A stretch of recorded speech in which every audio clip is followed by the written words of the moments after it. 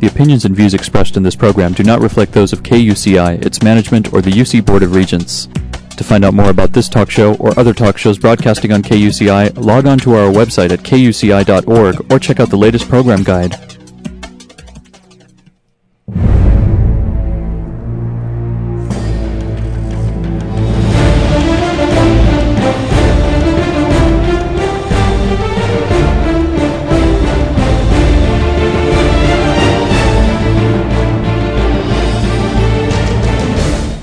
Hi, welcome to Privacy Piracy. You're listening to KUCI 88.9 FM and KUCI.org in Irvine. I'm Lloyd. I'm the engineer and co-host with Mari, and you can find out about our guests and shows at www.kuci.org/privacy piracy. If you don't know our host, let me tell you a little bit about her expertise. She's a local attorney and privacy consultant. She's the author of several books, including her two new books, Safeguard Your Identity and From Victim to Victor, a step-by-step guide for ending the nightmare of identity theft with a CD. She's testified many times in the California legislature and the U.S. Congress and hosted her own 90-minute PBS special this year called Protecting Your Privacy in the Information Age. She's been featured on 48 Hours, Dateline, CNN, The O'Reilly Factor, and many more shows. To learn more, please visit www.identitytheft.org. So let's get started with a great show tonight. Good evening, Mari. Hi there, Lloyd. We've got a great show is right. We're going to be interviewing a friend of mine who I met about 4 years ago, and I've been impressed with all of her work for many years. Diane Black is the founder and director of Cal Legislation, which is a Los Angeles and San Diego-based organization with satellite offices in Sacramento and Washington, D.C. She's a strong advocate for victims of domestic violence for over 20 years. Diane has drafted a number of bills that are now incorporated into California state laws mandating victims' access to protective services. And she established Cal Legislation in 1996 to increase public awareness of domestic violence and to the issue of privacy for victims of domestic violence. And she's developed leadership for victims and communities throughout the state. And she has been an advocate for individuals and families whose lives have been impacted by domestic violence. Through her organization, Cal Legislation, Diane continues to shape state legislation and has become a national voice as a representative of California in a network of thousands of organizations dedicated to eliminating domestic violence and ensuring privacy not just for victims of domestic violence, but for everyone. And Diane has had a great commitment and vision which affects thousands of people across this state and basically across the nation. So we are so excited to have her with us today. Diane, my friend, are you there? I am. Thank you for having me. Oh, Diane, we're so pleased that you could join us. So let's talk a little bit about your background. I always think it's interesting for people to know how people get into this issue of domestic violence and protection and privacy protection. So how did you? Can you share your story of what happened to you, Diane? Yes, it was a series of unfortunate events. It was a divorce from my ex-husband, and through the divorce process, he used a legal tool called discovery, where he was able to issue massive subpoenas on all my documentation, which was all my financial records, my tax records, my checking accounts, credit card statements. After the information was obtained through him, he had access to every vendor, everybody I had contact with, whether it was going to the gym, paying at the cleaners. For someone that later turned out to be a stalker, it was the best tool that he could use. Everything was handed to him on a plate, and he was able to use the legal system in order to do that. And you know, Diane, this is really scary. You know, I do a lot of family mediation, and so there is a fiduciary duty in California and in most states that you have to reveal everything. That's right. Your credit reports, which have, sensitive information, as you said, all your financial data, everything about you. They know your Social Security number. So a mean ex-spouse or someone with a vendetta or a stalker really has everything that they need. So it is terrifying. So tell me, what did you find after you went through this? What did you seek out to do? You didn't stay a victim, that's for sure. You became a victor, like my book, From Victim to Victor. So what did you plan out to do? Well, the first thing I did was I learned from watching what he did on how to protect myself. When he was able to get information from me, I started looking at what information, as an example, were on my check. What information did he have access to? So I it was a reverse learning process for me. The first thing I did was try to sanitize the information that was out there on me, and I was public in the community. I did a lot of volunteering, so lots of times your names end up on newsletters, on bulletin boards, and later on through the internet. So what I did was start learning how to clean up, I guess, my own so-called paper trails, and also I became very aware of the information I gave out. After I started that process, I started getting calls from other domestic violence victims, and they were asking me how they can go through the process. So you became an expert by necessity. Absolutely. And so really what you learned was how to reverse all this process and to become privacy conscious, which is what we're trying to do on this show, is bring people's level to a consciousness of privacy, which most of us don't even think about, unfortunately. So tell us, what now does Cal Legislation do? We provide resources and information to clients that call privacy concerns. Our assistant starts with a brief interview to find out if the issue is something we can assist with. After the issues are clarified, any issues that we can help with, we do. And the majority of our work is done on the telephone. You know, I knew about you, and, recently, that you and I kind of have a little case together in which one of my clients found out that all of her financial information was sent to a prisoner, and this was sent by a bank. I mean, we're talking about credit reports, financial information, everything was sent by mistake to a prisoner who's in prison and who was basically, attempted murder.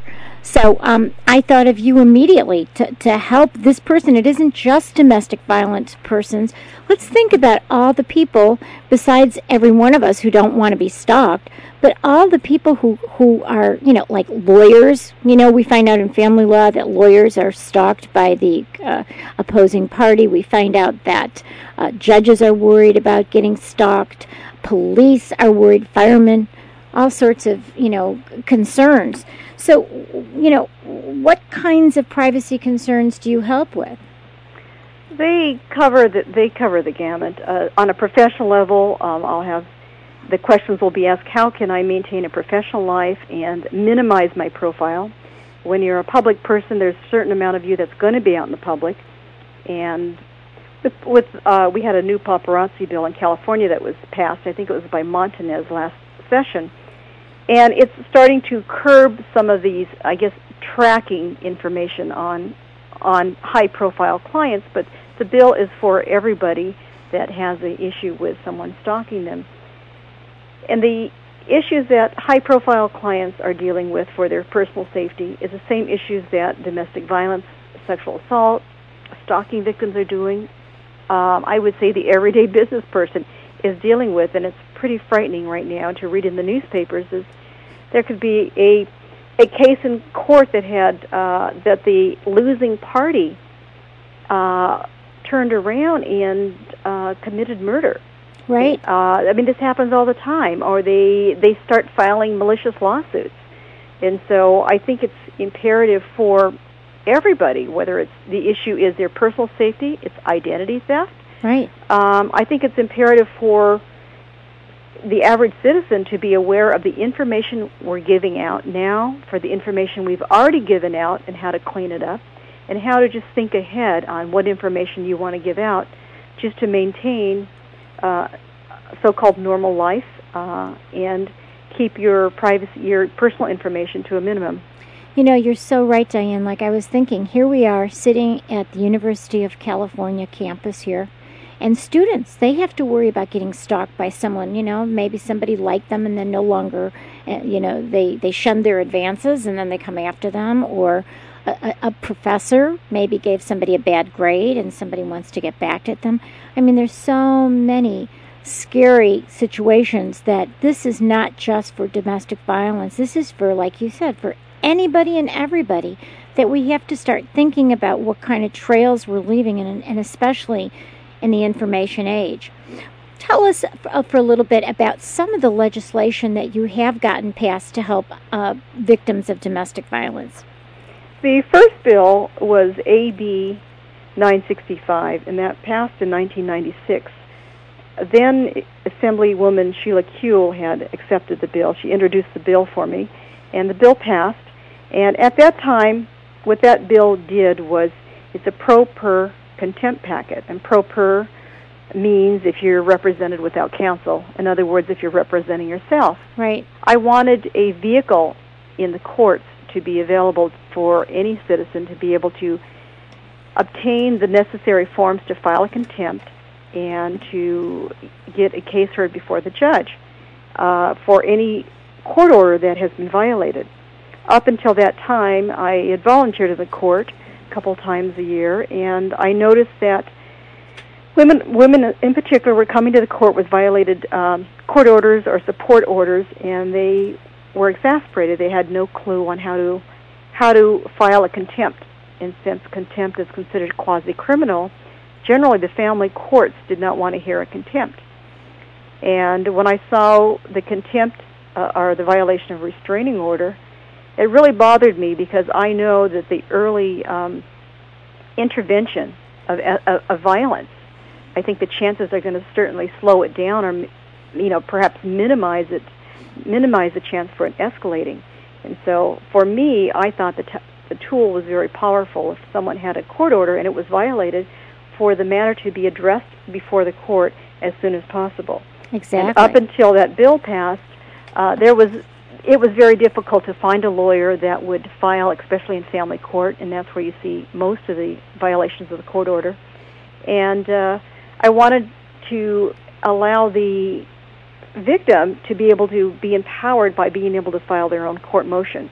That was the first bill along the lines of domestic violence that I submitted, and I was thrilled that now Senator Kuehl had accepted the bill.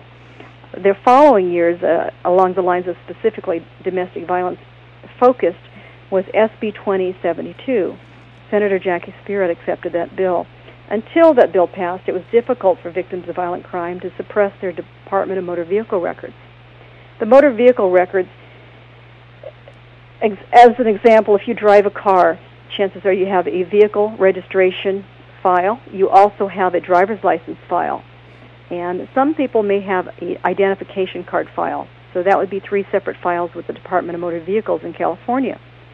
What I wanted to do was to make it easier for victims of crime that needed the suppression of their motor vehicle records. I wanted the time period to be extended and to make it a little bit easier for people applying for the temporary suppression to have their records suppressed. It was real difficult at that time to get the DMV to suppress them. And so a bill was put forward to ease the restrictions and allow an added year. At the time it was 1 year of suppression, to add another year to extend that. That bill did pass. Then several years later, I kept hearing complaints from people that really needed the record suppression and that were in a state-sanctioned program, the Safe at Home Confidential Address Program, which is administered by the Secretary of State's office. The enrolled participants are primarily domestic violence victims and stalking victims. The 50% of the enrolled participants right now are minors. And what I wanted to do with this bill, with the intention of this bill, was to allow complete suppression for the time that the enrolled participants are in the Safe at Home program to have their motor vehicle records suppressed. I did not want the Department of Motor Vehicles that are non-trained domestic violence, are violent advocates, to make the determination whether or not the person should have their records suppressed or not. And for the participants that are in the Safe at Home program, their life has already been threatened.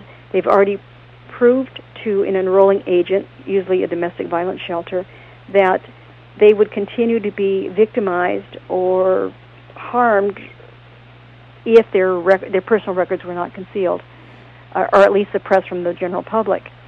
So that bill, AB 184, was accepted by Assemblyman Lowenthal, and that bill did pass.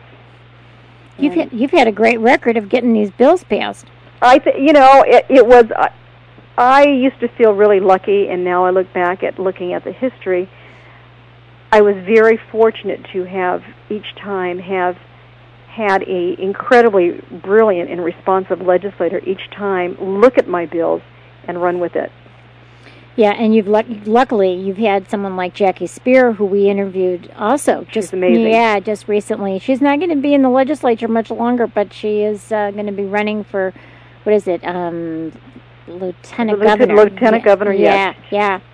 Anyway, tell us a little bit more about this Safe at Home program. The program was established.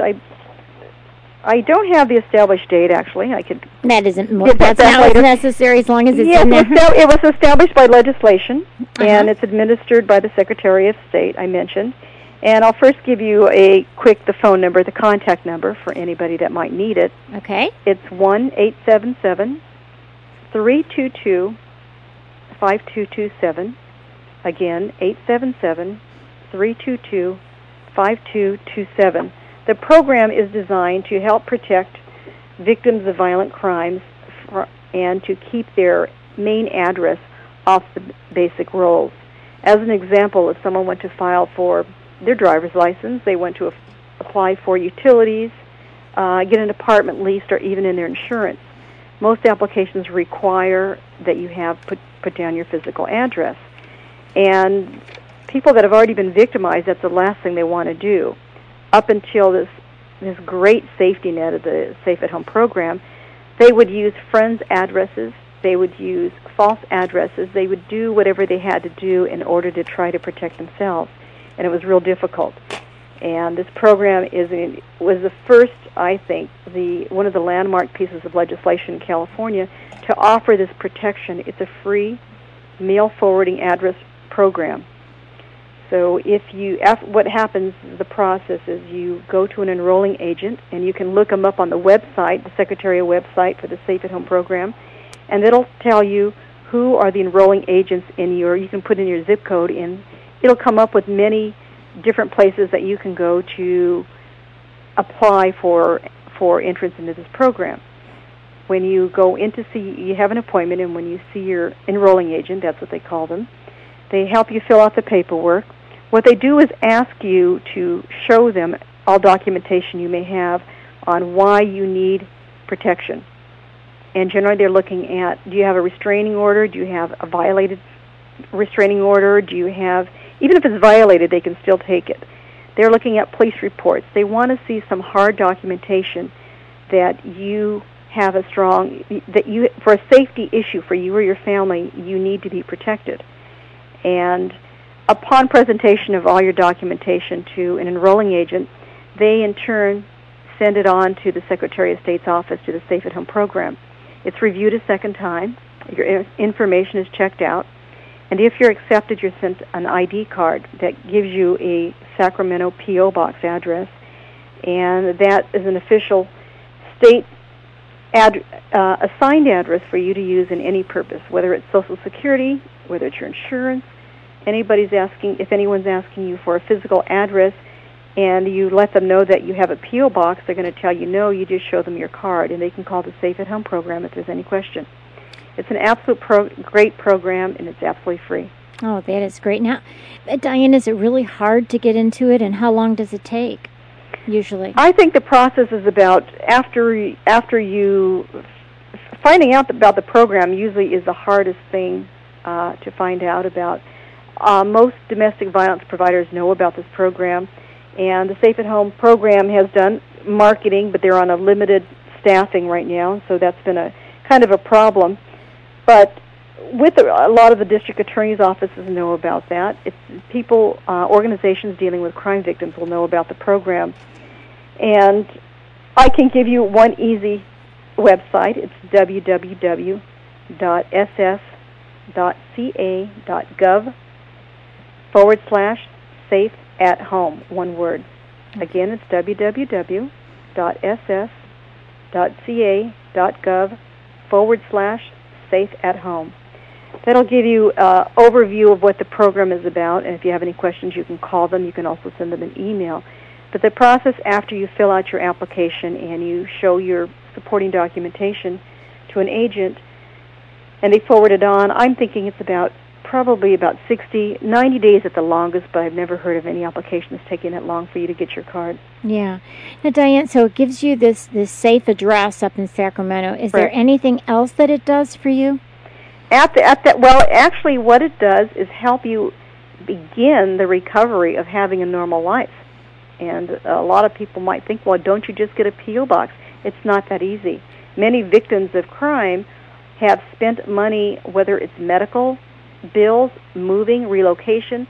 They've gone through tremendous economic hardships in addition to all the other hardships they're dealing with. And so to get a P.O. box sometimes might be out of their budget. So for something like this, it's a standardized, safe P.O. box, an address that you could use. And what is nice is the address that you have is in Sacramento. You can live in San Ysidro, which is right down the border in San Diego, or you can live at the very northern end of California. And if someone pulls a credit report on you, what they're going to see is you have a Sacramento address. They don't know where you live. Oh, that's good. And so that helps you on a personal and a professional level. Yeah, so I would think then all the public records then would reflect this Sacramento address, even if you live in Orange County. Right, they would from then on out. It will be up to the individual to start cleaning up their past tracks if they want to do that. And I would strongly recommend anyone in the program, and I believe the program does that, is recommend that they do clean up their past information. And that's not an easy feat, especially, for example, if there's, court records on you and you've, been through a divorce, or if you've had any kind of lawsuits, those are public records. Right. Your birth certificate. Fortunately, we've changed some of the laws with regard to birth and death certificates so that your Social Security number isn't on there, but that we've got paper trails all over the place. Not only do you have the past paper trails, you have forward. One thing that you'll find out, and it's generally true, I find working with victims of violence, is that one of the hard things that they have to do, one of the things they need to do is when they set up their utilities in their phone. They're very afraid to set it up because they don't want to give they're so afraid from dealing with the past that if they give their accurate information that somebody might get it, as it's happened to them in the past. And so they're afraid to do that. And so the Safe at Home program allows them a foundation to start with, but some of the normal things that we all take for granted, you've taken an address to the cleaners and they've ruined your cleaners and you want to file or they've lost it and you want to file a small claims suit. You might even have the Sacramento address, but because of the other things they may ask you, you don't want your name to show up on court records also on the Internet to show that, like, suppose your name is Jane Doe, that Jane Doe has filed a claim in Los Angeles. And so even though you have a Sacramento address, it's going to tag you that, the person may also live in Los Angeles. Right. That's the venue where you'd file. Right. And so something like filing a lawsuit, it can be an employment lawsuit. It can be anything. People think twice when they've been a victim of violence whether they're going to have full access to the rights that everybody else takes for granted. Exactly. So let's talk. Well, let me just mention, in case someone has just come in and started listening, we're talking to Diane Black, who is a fabulous privacy consultant and expert, and she's the founder and director of Cal Legislation. And they have satellite offices in Sacramento and Washington and Los Angeles and San Diego. And she's an advocate for victims of domestic violence, but also she is a privacy advocate because even the issues that all of us face are the same issues that victims of domestic violence face. So let's do this, Diane. Let's talk about some ways that anyone can really lower their profile. Can we start with some things that you could help us to know that what we can start doing today? Sure. I think and I tell all the clients I work with, the first thing to do when you start thinking, because it sounds the process turns out bigger than you've imagined, especially working with identity theft.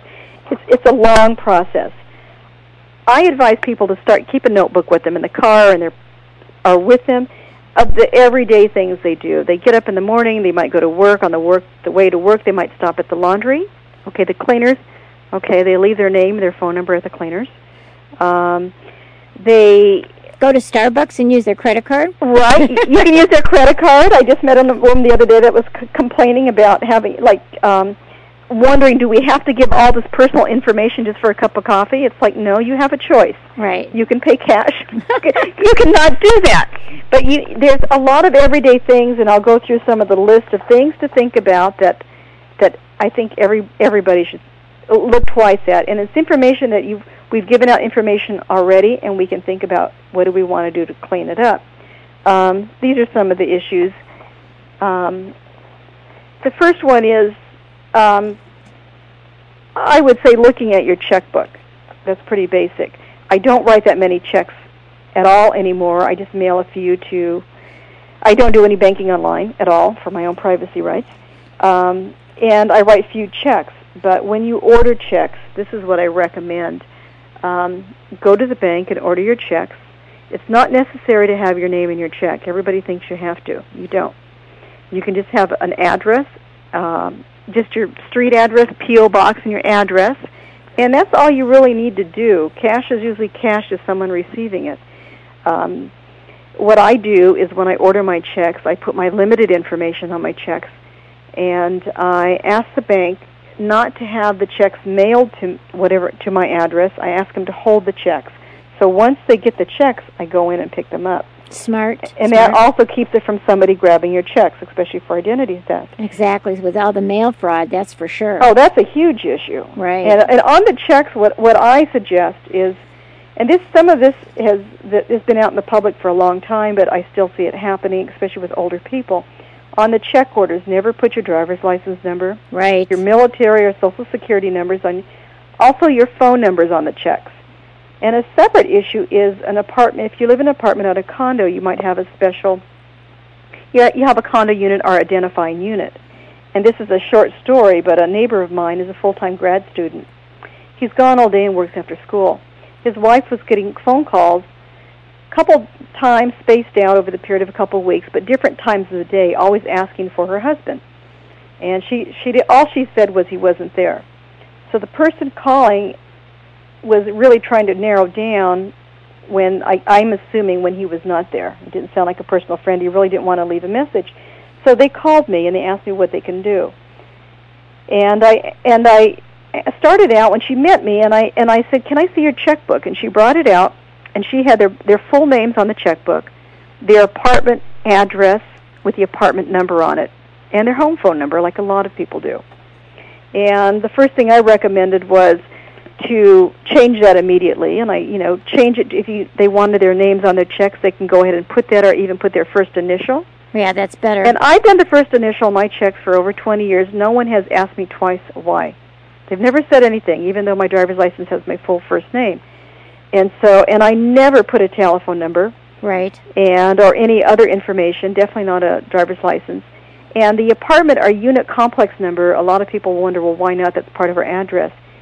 If you've written a bad check, the merchant's going to contact your bank, and then it's going to go to a collection agency. They will find you.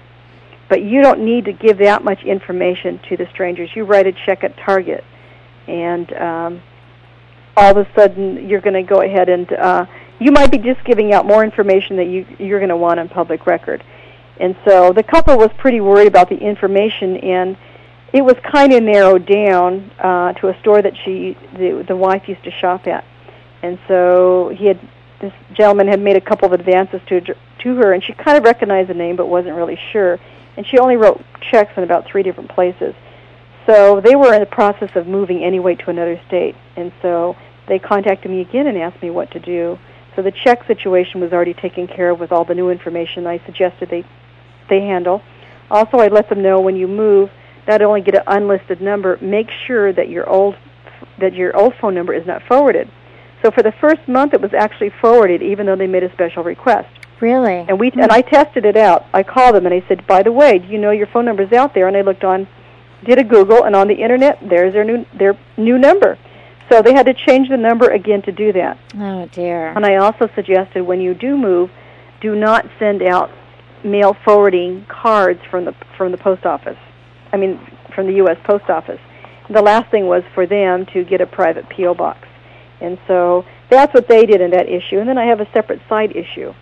One time I dropped off a set of photographs at a store, and I worked in collections for a long time, and I always have a knack for remembering voices. And it was a vacation picture, and somebody had called me and said something. I recognized a voice, and they said something about a nice picture. And I just gave me the creeps. And I dropped off the pictures at one store, so I called back, and a woman answered, and I asked if there were any men there, and she said yes, because it was a male voice. So she said, only one other person working here. He got on the phone, and when he said hello, I knew it was that person. So I called the store manager, and I asked him, would you pull my film, and would you look at it to see if it's been opened, because you can always tell if your film has been opened. He called me back and said yes. So I went in to tell him what happened. And he knew it because apparently some other people had complained before me. So after that, what I learned was, even on my film envelopes, my last name is Black, and there's 50 million B's when you go pick up your envelopes. I use the initial. I could use the initial Z or Q or something that's not used that often, and I take a highlighter, highlight across the top. That's going to show. I never put in any real phone numbers. I can find my own your film envelopes, right? And I have the ticket stub, and so I put in my alias name, and so I do that for my film. So when you leave it there, you're not giving them all that information. And if you want to check and track your film, you've got your ticket. You can track it. So, and you see, these are the kinds of things most people wouldn't even think about. Of course, I use my digital camera now, and I don't have to worry about I do too for now, but for all those people that don't, right? It's like you go to Costco and there's a. Well, you could even do that with your digital film. You could drop it off and say, "I want these." You know what I mean? That's so you're right. It's the same issue. It's right, and a lot of people think it borders on the area of paranoia. All you have to do is call someone and say something to you, and it just gives you the chills, and you think, well, maybe that's more information than I want to give out. I know. So some of the information, of course, I've learned by my own experience. Another thing is when you're traveling. I recently booked a couple of airline flights for the holidays, and I noticed I used two different credit cards. Both credit cards showed on the ticket purchase, they showed the date it was booked, the passenger name, the date of departures, the cities that I was flying into, and the ticket number. That's enough information to, if they had your base information, which is easy to get a copy of your charge card receipts. Right. That's enough for someone to change your itinerary, or at least know when you're going to be absent from your house. Suppose you live alone, or even if not, someone's going to know that you're not going to be there, and they'll have your exact itinerary. I wasn't aware that this shows up on your credit cards until last week. Another small issue is in luggage tags, also when you're traveling. What I do is I have a generic business card that I made up. All it has is initials on it, and I made it large font so I can pull it out easy. And what I did was put my alias. I have an email address that I use for web surfing for different things, but it's not attached to my personal email. So I have an email address. Inside my luggage, I might put my real name on it, and I'll have the same email address. And so if your luggage is lost, chances are you've already called the airline baggage department to track your luggage. They have all your information in the description. But just have your I've been at the rounder where your luggage comes off many times. It's no big deal. You can actually grab anybody's luggage. Exactly. So if you see a nice-looking set of luggage says Mr. Forbes on the tag, somebody that might be interested in Mr. Forbes might just pull that right off the moving conveyor belt. Exactly. So something small like luggage tags, things like that, I would think about. When you're booking hotel and restaurant reservations, again, I use an alias name, and I use lots of times restaurants will ask for or also hotels ask for your contact number. If you're trying to keep off the mainstream, give them your cell number. Give them a different number other than your home number. And again, you can use J. Smith. That's pretty generic, and I'm sure many people use that for reservations. But I'm very careful about that. Also on shuttles, I recently took a flight out of state, and I had used the shuttle once at a friend's house. And when I pulled up, they had the phone number I'd called from, and they said, "Oh, you are Diane Black," and it just stopped me. And I thought, okay, that's another thing to change next time. This is another issue, but this was specifically with when you're traveling. Hotel deliveries. I went to a huge convention several years ago with my nephew. He was expecting a delivery, and there's a lot of competitors out there. And when they have a convention, usually you have a host hotel that most of the people are staying at. Well, every day he had called and asked for his package.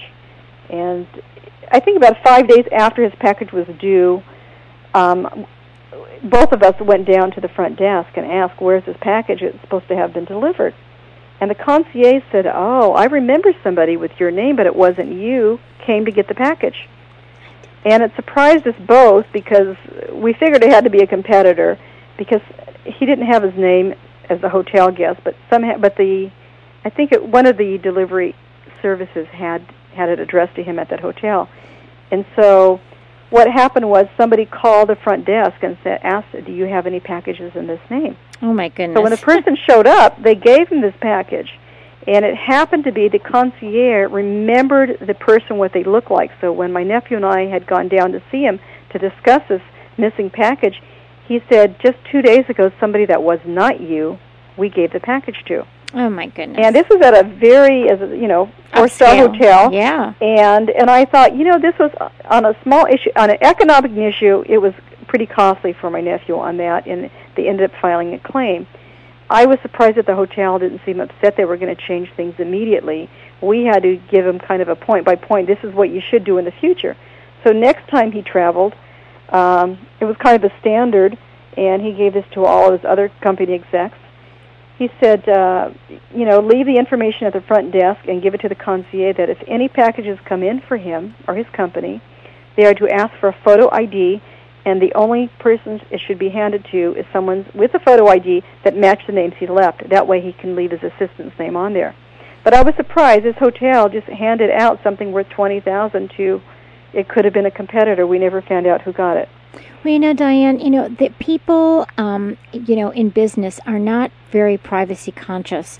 And so they don't think to train their bellmen. They don't think to necessarily train their front desk. It's just amazing to me that these kinds of things happen because they're not trained in privacy procedures. That's right. And so we almost have to be savvy enough to say, look, I'm going to send this to you. You need to call ahead. You need to fax them and say, do not issue to anybody that doesn't give you a photo ID. It's almost on our shoulders. It is. To protect our privacy, which is basically what you're saying. And let me just repeat again who we're talking to in case you just, tuned in to KUCI at 88.9 FM in Irvine and KUCI.org. We're speaking with my friend and wonderful privacy advocate, Diane Black.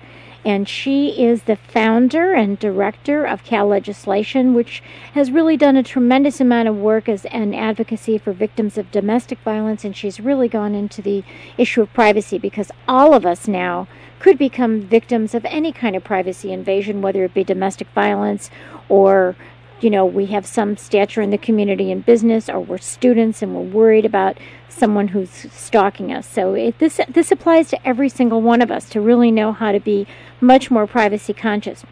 So tell me a little bit more, but, is it possible to even conduct a fairly public life and maintain a low profile? Yes, I've been able to do that. Knock on Formica. Right. I really think it's possible, but you have to be aware. This is an example. A couple years ago, I was with a girlfriend of mine that I went to high school with, and I was showing her how easy it is to pull up information. At the time, her brother was a labor commissioner, and so we put his name in, and we found property he had in nearby. And she was stunned that it even showed up. And I thought, especially the labor commissioner, you're not going to want his address right on the property rolls that easy. Yeah. And then I put her name in. And she attends a lot of community meetings and a lot of meetings through, I think it's HUD. And so she pulled it in, and there was minutes of the meeting, so anybody that wanted to find her could find out through the meetings the days that she attended, when. And it was really surprising. So after that, I started looking into it because I've attended many public meetings, and my name only had shown up on one docket. And it doesn't have anything to do with whether you sign in or not. It's who's ever taking the minutes, I assume. So I assume what I'm thinking is if someone is going to be in a public forum, they're going to be aware if they're speaking out. Their name, of course, is going to be on there. If you're giving any information, lots of times, even in our local public meetings, they ask you to state your address. So people get up there on TV and they state their address, they state where they're from. To me, it's again a little bit too much information, and I'm not even sure if anyone's even asked, do I need to state my address? Can I just say I live in Los Angeles? I live in Northern California. But that information will be probably on TV and the minutes. But on a professional level, I would ask, are the minutes going to be put on the internet, or in what kind of form? And if so, do I have any say? If you're speaking and you're not a member, can you have your name taken off? I had sent a letter in years ago on a city ordinance, just as one of many concerned citizens, and I Googled myself, and it came up. And so I immediately contacted the webmaster, and this is about 6 months after the incident. I mean, not 6 months, 6 years. And I said, I've become a stalking victim, and I would like my name removed. She did that immediately. The person when I submitted it to her, I sent it to her by email. So she printed my email address, and I gave her my contact number, and I wrote unlisted. She wrote unlisted and my phone number and my personal email address. Gosh. And it never occurred to me that she would put all that in. So again, you kind of learn by accident what to do. And so on a public thing, again, I should have just mailed it or faxed it in, and I could have done that and put a P.O. box. Yep. And not put a phone number, and I would be real careful. But when I attend meetings, I do ask, starting from if they have a sign-up sheet. To me, I think, when's the last time we've been able to read a doctor's notes or a pharmacy prescription? Well, that's easy. So just go ahead and you can scrawl your name in. Right. Probably nobody could read it. You can do that if you need to do a sign-up sheet. If you're with an agency, you can probably put your agency name and maybe just your initials. And the good news for me is no one can read my writing, even if I don't even have to try and scribble. There you go. You don't even have to think about it. So, but, I mean, people put in their address. I've seen many meetings, and you're looking at the person that signed in before you. You're looking at the list. Right. Sometimes people scan the list to see who else is at the meeting. Right. You want everybody to know that you're at this meeting. Maybe in a professional setting, you don't want everybody to know where you're. Right. Well, definitely, generally you don't. But they have it, and is it mandatory that you sign in? And who has access to this? You don't know. Well, definitely the people before and after you, they're going to be standing at the same spot reading the same list. Exactly. And then I noticed I've worked a lot with organizations on large events, and they'll send emails, and I'm just still stunned by the emails that I get that'll have like 50 email addresses. Instead of blind copying everyone, they will forward an email, or they'll just copy all these people. So one thing, not only do you have their information, if you want to collect their email list, when you click the button on some of the servers, you've captured all their email addresses at one time. If you want to be a spammer, you've got plenty of emails to work with. But I'm still surprised at a lot of organizations that send out email to all the individuals, and it's not blind copied. I know. That just amazes me, too. Yeah, that's a big invasion in that. And also what I see a lot, too, and I still see it, people forward email to each other. So when you go to, not only do you see the email, if you click it on, if it has an attachment, the first time you click it on, you might see 5 or 10 email addresses. You click it on sometimes a couple times to keep opening up the attachment. Right, and you get more and more. And you come up with like 100 email addresses, so everybody has your addresses. Exactly. And so what I do is, if there's something I want to send on, I cut and paste it into a new email. And, the other thing is, Diane, is that this is such an important point that you're bringing up, because people don't realize that email is really like a postcard. And, it is. And people can see whatever it is. And I had a couple boo-boos that happened to me recently as when you're in a hurry to type an email, luckily I never put anything confidential in an email. It might be like, let's change this appointment to such and such. Right. Or I can't meet you here, but, we can meet next week or something like that. Or this is, I'm sending you something in the mail or whatever. And but I typed in the name Dave, and when you start to type, it's in your contact book. And I did this twice in the last month, and I want to kick myself. Is I copied, not a blind copy because it was supposed to go to the other person, but I typed in the wrong name. I mean, I did Dave, and then it came up like Dave Jones instead of Dave Smith. Oh, it was automatic. And I sent it, and then luckily Dave Jones said, you sent this to me by mistake, and I'm going to delete it. Luckily, there wasn't anything confidential, and I just wanted to die because here I am talking about privacy. But I think if it could happen to someone like me who tries not to do this, it can happen to anybody. But I want to get back to what you were talking about, keeping having a public life and maintaining a low profile. I was thinking today, somebody told me about an attorney, and I wanted to look him up. So I immediately went to the State Bar of California website, and you can go and look up any attorney, and it'll say everything about them. If there have been any, problems, if they've been on probation, but it says their phone number, it says their address. Obviously, it's their business address, and they want business, but. There's some people who are attorneys who put in their home number because they don't have an office instead. Absolutely. And that is very scary. I don't think they realize what kind of danger. They don't. It's very inexpensive to get you can just pay for the phone service and get a dedicated phone for that. Right. I mean, it's really not that expensive to go ahead and think about privacy stuff. Like I have a generic business card that I keep in my wallet for myself, and so it has my generic, I call it my generic email account, my generic alias name, my generic phone number. And the phone number is not a home number at all, nor a business number that I normally use. It's an old, actually, pager number. I still have one of those pagers. I found out that they still have black and white TVs. So I use that on purpose because I don't want to give my information out. What happened was I ended up becoming a stalking victim. By the same person that harassed me many, many years ago, digging out all of my information. And so I had to be extra vigilant in the information that I'd given out, and I wanted, of course, to be consistent. And so it was very easy. I just call it my alias. And so, for my own, for property records, for insurance, and for all the basis of course, they have the contact information to you, and they still have my P.O. box, and they have my cell number as my basic number.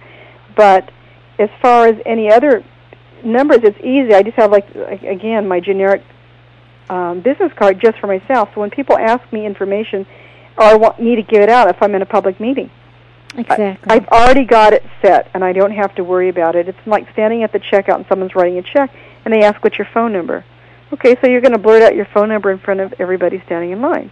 Right. It might be nice if you're trying to get the attention of the person next to you. Right. Maybe not, but it always just made me cringe when you see a senior citizen giving out all their information out there. It's like, oh, no, don't do that.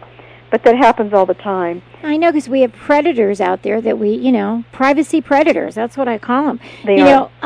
There's, that zabasearch.com. Oh, that's frightening. I know. I had learned about that many months ago, and I went to Zabasearch, and it's changed a little bit now, but what would happen is it comes up, and you type in your name, and it will pull up your home phone number. Now, my home phone number is not listed. Right. And I use my business phone number for everything, for contact information for everything, and I don't give my home phone number out, yet it had it. And you couldn't just write an email to zabasearch.com and take it off. You had to actually write them a letter and specifically ask them. So anybody listening here, there is still a lot of personal information on people right now at Zabasearch, ZABBASEARCH.com, and when you go there, you can type in your name or type in somebody else's name, and it will pull up a lot of information. So write to them directly and ask them to take it off. The problem is that we have, and we've talked about this on our show many times, and Diane, you and I have talked about it at meetings recently, even about all these data brokers that are selling our information. They're gathering things from public records. They're gathering things from different marketers and selling our information to everybody and anybody. So let's talk about, like, for example, with ChoicePoint and LexisNexis, if you own property, your property files are in there. That's so right. what can we do about real and personal property that we own? Is there anything that you suggest to help us get out of these databases? Well, right now, I don't know. It's when you purchase property, if you purchase it, if you can buy your property up front in cash, you just buy it in the trust. It's no problem. If you're not going to buy your property in trust, the lenders don't want to loan you money, into a trust, and so you're forced to obtain the property in your name or somebody else's name and sign it over. However, there's a paper trail. So even if you get a trust after you initially purchase it, there is somewhat of a paper trail. The ideal is if you can set up the trust up front, and you've got the trust set up, but if you can convince a lender to do that. And they never want to do it. I have property in a trust, and they never will let me put it into the trust. I have to put it into my name, and then I have to quitclaim it into my trust. Right. And they fight you on that all the time. And if you want to refi, even if your name it's in a trust, you want to refi, right, you've got to go back and forth, and so then each time you do that. So one of the things that I'm trying to do, I have several specific bills to help the Safe at Home participants for next session. Is an issue for them is property.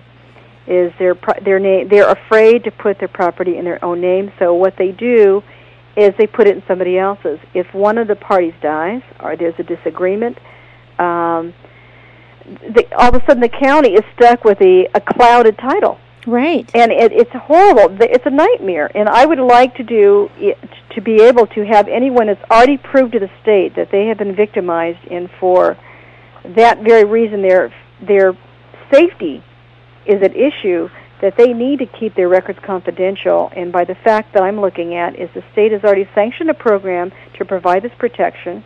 We've already extended it by allowing motor vehicle records suppression. And we also have confidential voting. We have confidential marriages. Since we have other things to protect people in public safety, I would like to see something like that with our property records. I know it's a common question. The assessor's office is asked all the time. They've called me and they said, "We have stalking victims. Call us. What can you do?" And other than telling people, you can tell them if you can afford to buy your property in trust, but if it's already in a trust, what do you do? Is it going to go in and out? Is your name's going to slide? Right. And so the only thing I can do is narrow down the field of participants to start with, and I would like to have the confidential address program participants to be able to have their name removed off the rolls. They do, some of them, some states will go ahead and leave just the parcel address, the property address. You can also get your insurance company, your homeowner's insurance company, to remove your property address and replace at least your basic bills with your parcel address. Not that that's a big secret, but at least you might even be able to get them to remove part of it. Diane, I'm thinking, kind of brainstorming here with you, and I'm thinking, since these lenders won't allow us to put it in a trust, maybe we should get legislation passed that requires that when that a person can put it into their living trust, that they can actually do that they can't deny that. Yeah, I think it's discriminatory that they do that. Because they're doing it for money purposes. Right, but if they have all the information, right, and then you put it into the living trust and you prove that there's a trust, because every time I've done that, I've had to pass over and send them copies of the trust. I know. And then, then they still have to do it, so maybe we need some legislation like that. And yeah, I definitely think we do. I mean, it just seems to me if finances, if the financial aspect of it shadows the public safety, something's wrong here.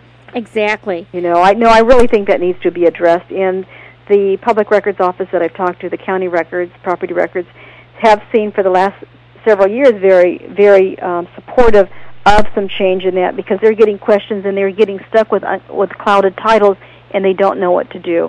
So it is with the lenders that the issue would have to be drafted up. Right.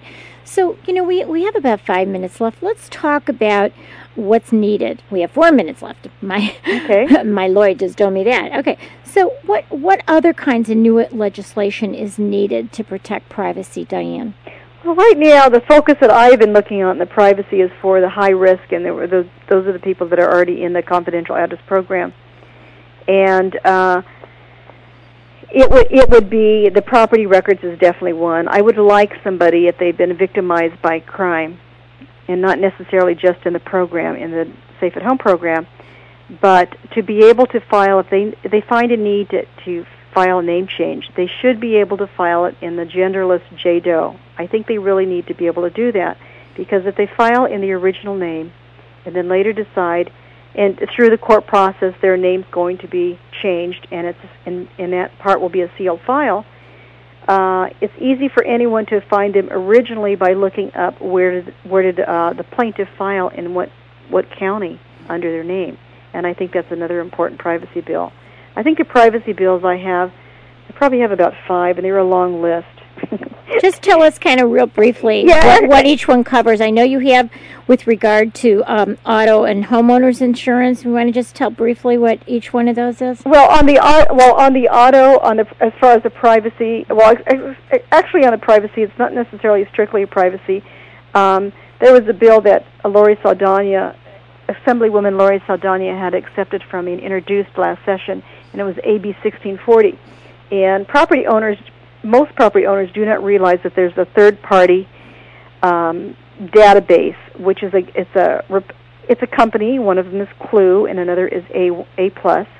And what they do is collect information that's submitted by the insurance companies on you.